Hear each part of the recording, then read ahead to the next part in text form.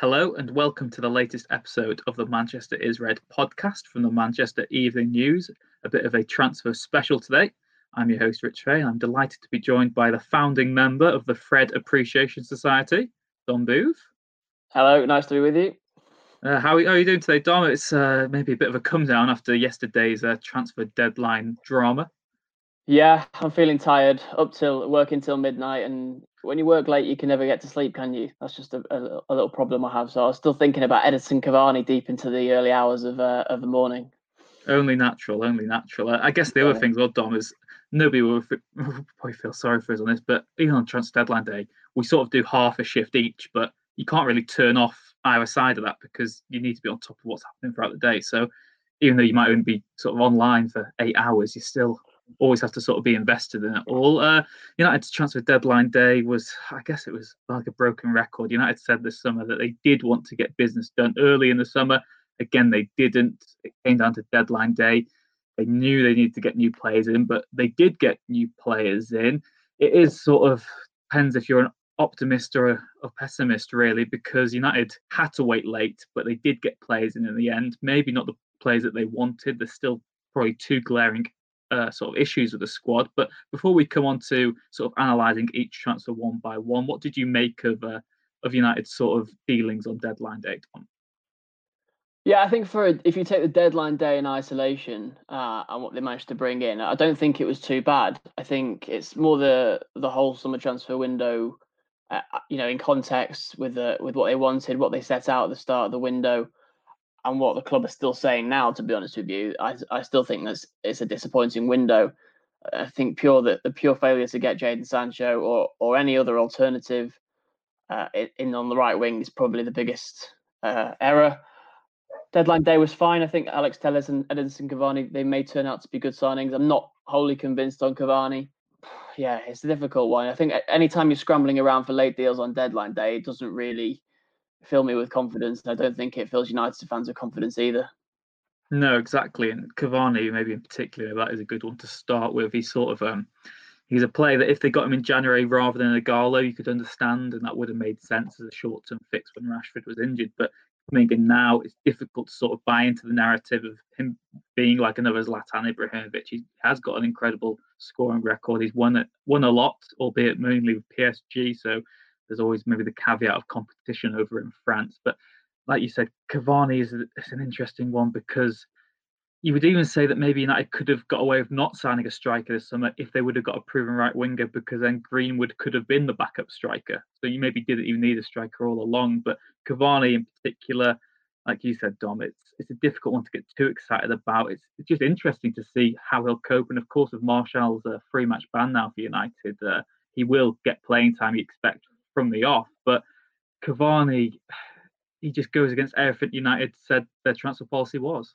Yeah, it does, and I know that Odion Ighalo also did go against that policy, and you can't see Ighalo playing any games now, really, can you? I think it's one or the other.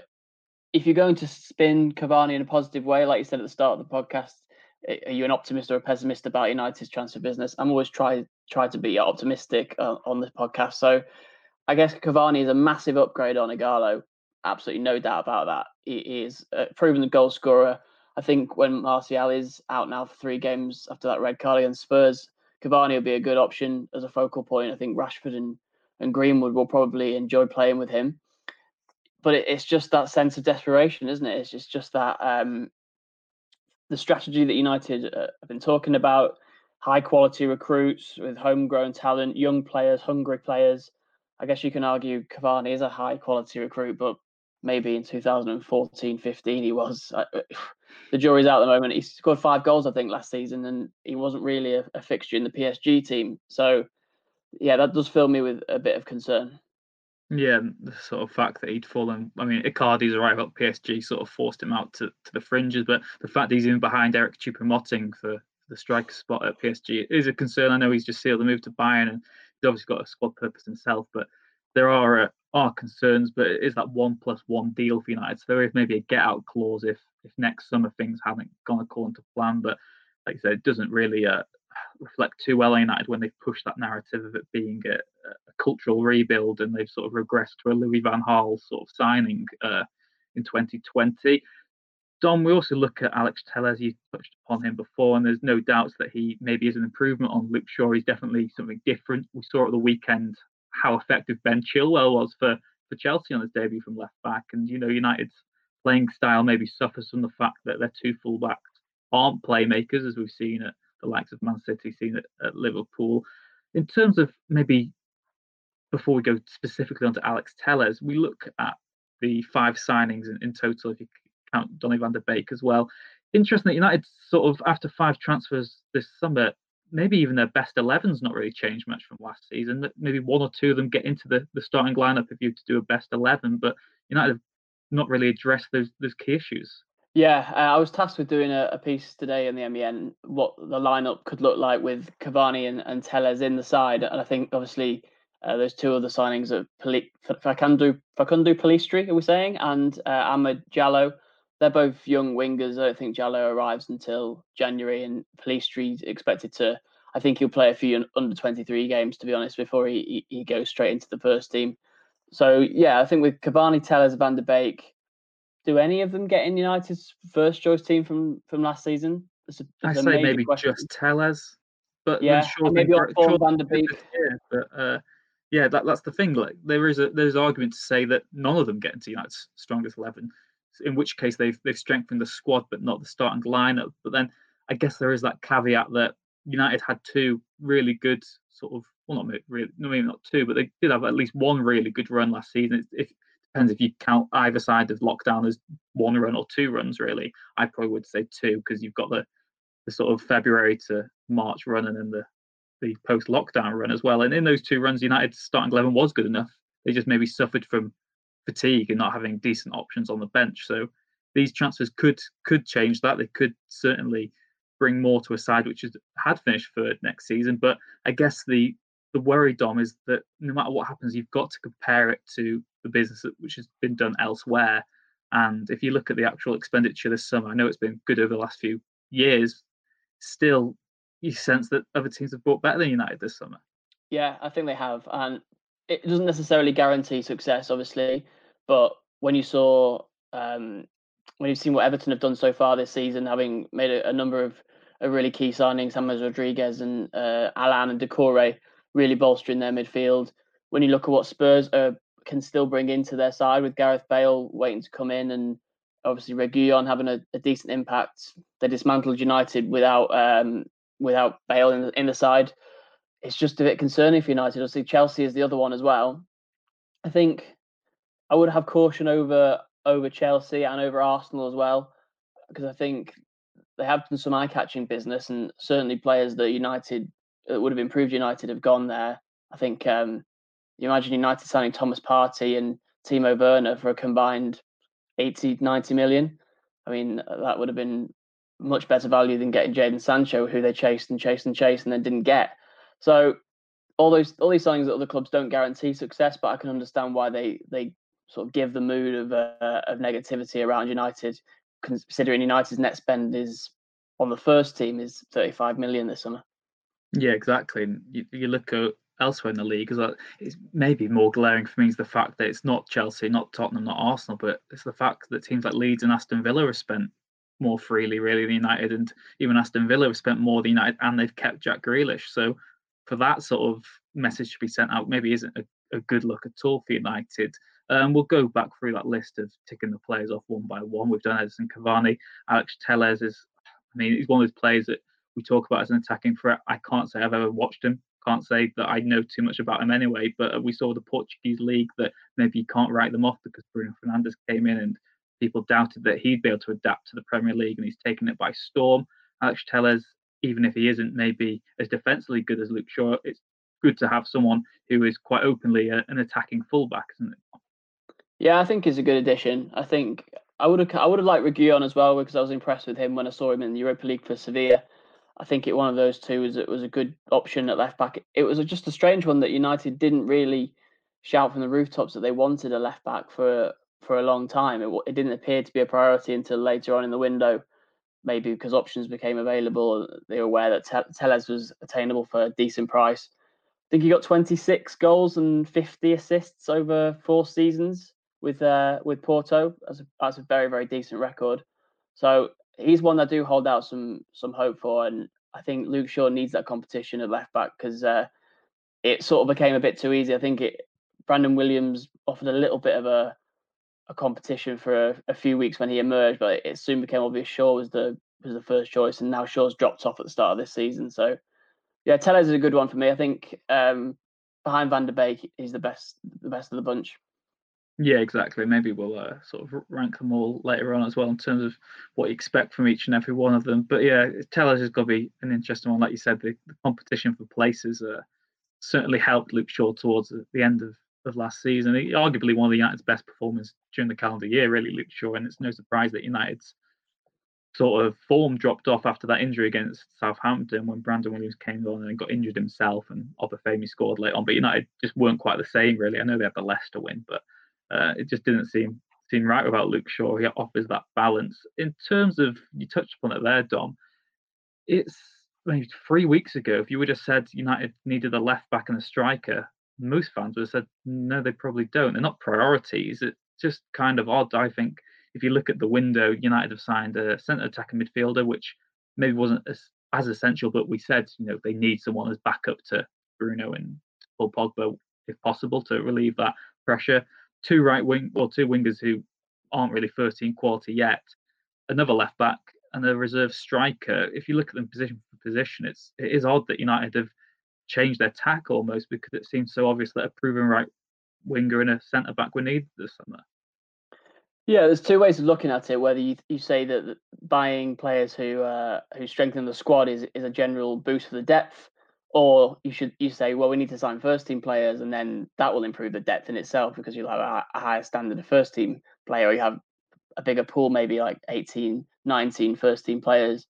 I think United probably have about 16 at the moment. Midfield is definitely the strongest area of the squad. It already was, and then they brought Van der Beek, so that was a bit of an odd one.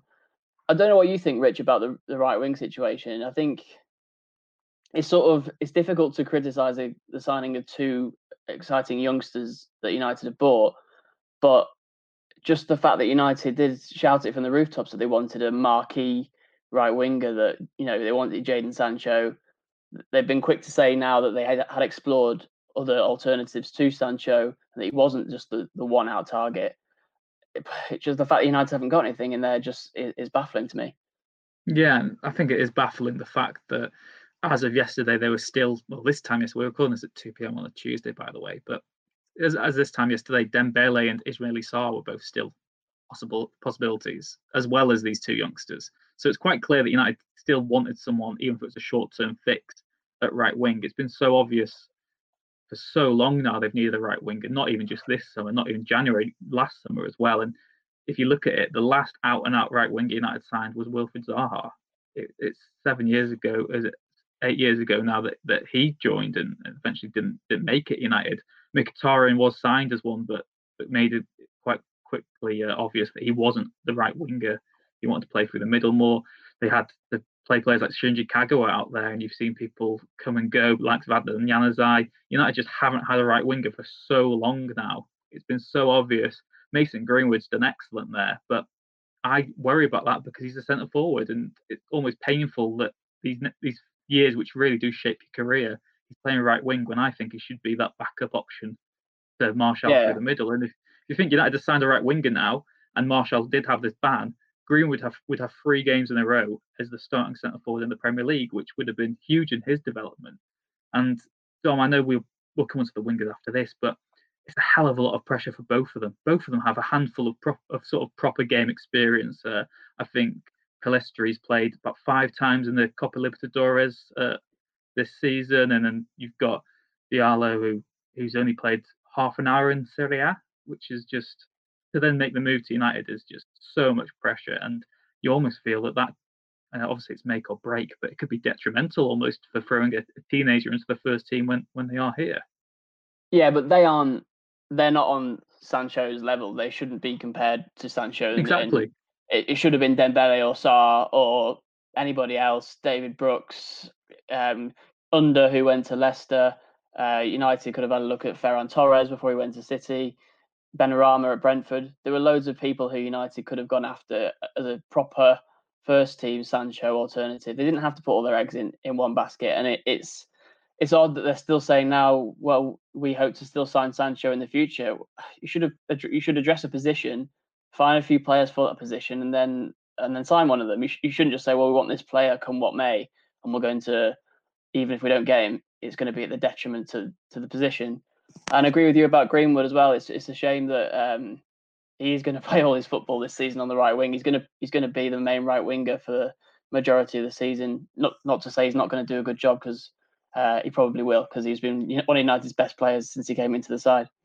Yeah, exactly. It's almost what's happened to Rashford, isn't it? Because he was sold to us as a centre forward, but now he's a left winger because he's played so much football out on the left wing. Because United didn't really have a left winger, and the same I fear might happen to Greenwood. But like you said, he is an exceptional talent. And I have no doubts he would still be able to do a job up front. I just think that you need to have that fine tuning. You need to have that run of games as the main man up top, and particularly now with Cavani at the club, I can't really see it happening too much. I think he'll maybe start one of the games after the international break as the striker, but it seems a big ask. But you mentioned it there, Dom. Sancho, I know the rhetoric and maybe what the club will be saying is the fact that they didn't want to overpay for him, and you've got to understand the wider transfer climate. United are still a business; they've still got to make sensible business decisions, but sometimes the football has to come first, and you need to sort of pay that premium. And for Sancho as well, the thing that maybe annoys me, I'm not sure from a fan's point of view, is the fact that yes, he would have been expensive this summer, but now you're waiting another year. He's probably going to be a bit annoyed you've gone so publicly that you want him this summer and not bought him. And next summer is the Euros. If he had a good Euros and he's a standout player, his value is only going to go higher. And particularly if the financial climate's recovered, and who knows what position we'll be in, fans might be going to games again in a year's time. Jadon Sancho could end up costing a hell of a lot more for United than he would have done this summer. Yeah, I mean, there's two ways of looking at it, and they're both sort of dominant arguments at the moment in the media. Why was so much money spent in general by so many clubs? Chelsea breaking the bank, Spurs going all out. Your Premier League's probably spent a lot more than any other European league. Why has that happened? But then at the same time, people are asking the question, why haven't United matched the spending of these other clubs? So you can't have one and the other. United can't really argue that COVID or the virus has played too much of a part in limiting their dealings when everyone else has spent so much. And that's the frustration on Sancho. They had a clear run at him. They could have paid the money and got him quite easily. And they were too stubborn for their own good, really. I think they just dug their heels in. They said, we're not paying 120 million euros. But like you say, there's going to be other fish in that pond next season, next summer. And United may well not get Sancho. He may never wear the shirt, and it'd be a massive source of regret, because he's definitely going to be one of the main British or English talents in the years to come. Yeah, exactly. He's one of the players that you kind of know questions about. I mean, the fact that he's 20 years old now, and he already is a world star, he's already a global brand, sort of justify that. But Don will come on to those other two right wingers who have signed. So we've got Amad Diallo, who's all but joined, but he'll be coming officially, they say, at a later date. We believe it's January, and obviously Facundo Pistrilli. Yeah, let's go with that. I was going to say, don't ask me too much about them, though, to be honest, because my Uruguayan scouting knowledge is not quite what it was. Yeah, exactly. United have said that they've extensively scouted the duo for a number of years now, and that they've not sort of been reactionary deals. They've just sort of amplified the need to get them in the summer window because there's been interest from elsewhere. Pastore apparently had a move to Lyon sort of on hold in case the United one didn't go through, and Diallo was meant to go to Parma on loan, which was pulled as well at the last minute. Like you said earlier, they can't be considered as Jadon Sancho alternatives. They are just sort of backup options who United might have moved for anyway if they've got Sancho, and they're two players who have long-term futures, but both players who we have been told are first-team signings. You said earlier, Dom, and I agree with you that they might need some time in the under-23s to adapt just even to the physicality of English football before they're thrown into the limelight of first-team exposure. But what do you expect from them? Because can you expect either of them to become first-team regulars in the next season or so? Because personally, I can't really see it. I know we've already got a teenager in Mason Greenwood doing a lot in the first team, but he's come through the English football system. He knows sort of how to adapt to English football. These two players have hardly adapted to football in Italy and Uruguay respectively. Yeah, in answer to your question, I don't expect any of them, anything from them in the first team this year. To be quite honest, it's just it's a baffling situation because maybe you should expect something, especially of Diallo, who I think United have paid about £20 million up front for, €20 million maybe, which is a hefty fee and could have been put towards a more senior signing. I think 30-40 million would have got you Ismail Assar, for example, who United did make an inquiry for on deadline day, but only wanted to loan him. And then they go and spend all this money on an 18-year-old who's played half an hour for Atalanta. It sounds pretty withering assessment, but that's where it stands. And I just, yeah, I think it's probably that fee's going to put pressure on Diallo himself. When he arrives in January, he'll probably be expected to play some part in the first team squad. I don't expect anything from him or Pellistri. I expect them to maybe come good in a year's time if and when United ever give up the ghost on the Sancho chase. Yeah, exactly. You've also got to sort of see that as the elephant in the room, haven't you? That United have bought these wingers, but if they still say they want Sancho, then what's the actual long-term project for them both? Because in United's ideal situation, neither of them will be first-team players. Yeah, and I think they were after for a while. They were after Thiago Almada, Argentinian winger, who's probably in the same bracket of an unknown quantity young player from a foreign country who the likes of me and you don't know that much about, but who the club insists they've done their due diligence and scouting on. Listen, 2 or 3 years time, maybe these two will be on either wing for United, and they will turn into the big talents of the future. They are both risks. Maybe they'll pay off. I don't think you can criticise United overly for making additions like this to their youth sides because they've done it all summer, actually, haven't they? They've done a few good signings at under 18, under 23 level. I think that's fair enough. I think Nicky Butt, in his role of head of first team development, deserves credit for that. There's almost argument to say Nicky Butt should be the new director of football at United. I was going to write that at some point. Yeah, he has been. He's been flawless at youth level. United's recruitment has been absolutely spot on, and they need footballing brains at the top of the first team. That's been absolutely abundantly clear in the last summer window. I did speak to a South American scout yesterday who said that even he was really surprised by the Pestrelli deal from. Or I've probably said his name about 6 different times in this podcast already from Penarol, saying that he's very good talent, but really there seems to be concerns in South America about how he'll adapt to the English game because he looks quite slight even for playing in the Uruguayan top flight. Looks maybe a bit off the pace physically there, so he will need time to adapt. And I think that United fans maybe need to sort of quell their expectations for those two, but certainly two players who could have a bright future. In terms of departures, though, Dom, it's been more of the same for United in this. I know you tweeted about before, but there are still a number of players at United past deadline day who just have no role to play anymore. United did manage to just about, with 1 minute to spare, sell Chris Smalling to Roma on deadline day, but Sergio Romero remains at the club. It means United have 3 highly paid goalkeepers, all high quality as well. One of them is just going to have to be very unhappy all season. Marcos Rojo still can't be shifted. Phil Jones, when was the last time we saw him? And like you said earlier, Odion Ighalo, what is his purpose anymore? Well, there are some transfer windows open, aren't there, still around Europe in some of the smaller nations, and obviously the Championship and Football League clubs can still do business for another 10 days from now. Speaking on the 6th of October, that's the hope that United maybe can get a few people out on loan or permanent deals elsewhere. I think it typifies the situation at the moment at the club, the mismanagement that's gone on.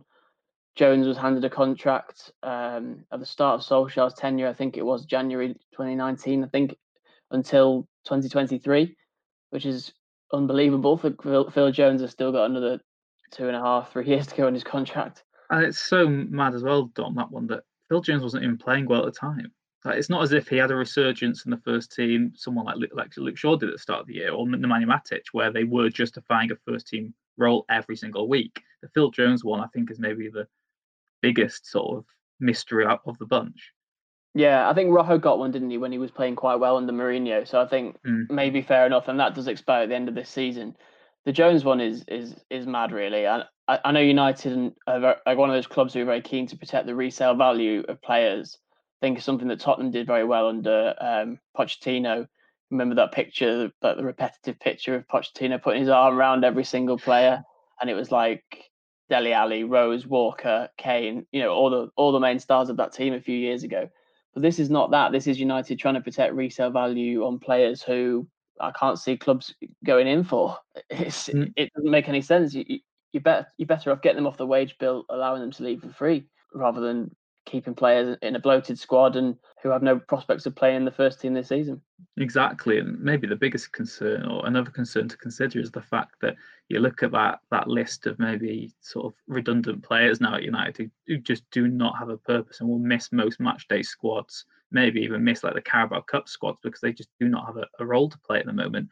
They're all on big wages as well, or at least reported big wages, and if they were to go to maybe a championship club, you still sense United would have to subsidise them quite a bit and pay a large chunk or proportion of them, which again just raises the question: why didn't you just let them leave for free in the first place? And I guess maybe we saw sort of progress towards last season when like Teef Chong renewed his contract, but it was a 2-year deal, which made sense because you get a free hit to see if they're good or not. Really, it's not too much of a step up, but handing 4 3-year deals to players who are already out of the first team picture is just baffling, and it just maybe the biggest takeaway from this transfer window in terms of arrivals and in terms of departures, Dom, is that United is still making the exact same mistakes they were making not just last year, not just the year before, but since 2013. Yeah, in the post Ferguson era, I think that there's been a succession of mistakes, and that was typified again going back to the start, the Cavani deal.